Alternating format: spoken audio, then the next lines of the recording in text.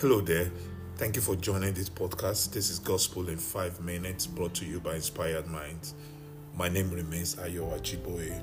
I hope so far you've been inspired by some of this podcast, and our agenda is very, very focused on sharing the gospel truth, because we believe that everybody deserves to hear that gospel truth, even if it's just for 5 minutes. And so we want to encourage you to share the podcast with your friends, inspire someone else, even when you are inspired. And more importantly, if this is your first time, we are so grateful that you found your way here, or you finally made it here.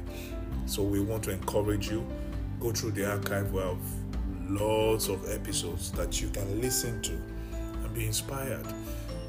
You can never get too busy for the gospel truth, and this is the reason why we created this podcast for you.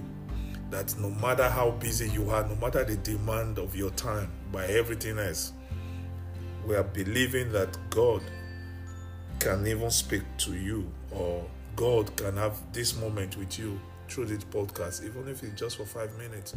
What's He saying to me? Today we're going to be looking at some very fundamental lessons that we can extract out of the relational events that happened between Jesus and Matthew and his other colleagues. Let me take you straight to Matthew 9, verse 9 to 12.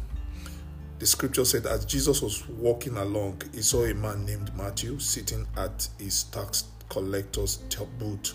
Follow me and be my disciple, Jesus said to him. So Matthew got up and followed him.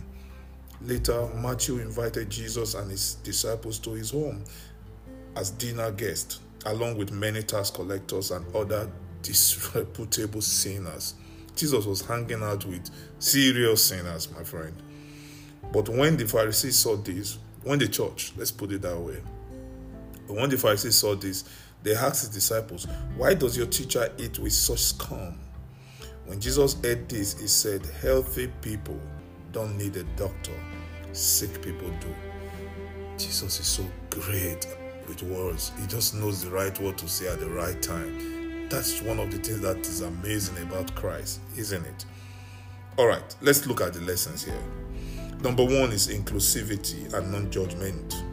Jesus' invitation to Matthew, a tax collector, highlights the message of inclusivity and not judging others based on their profession or societal status. Yes, he's a sinner, but what are we called for? We're called to sinners.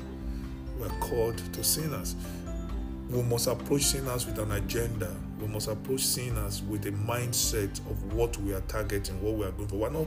We're not hanging out with sinners because we're enjoying their life. We love their life because we want to be like them. No, we are engaging with them because we have an agenda to bring them to the kingdom culture.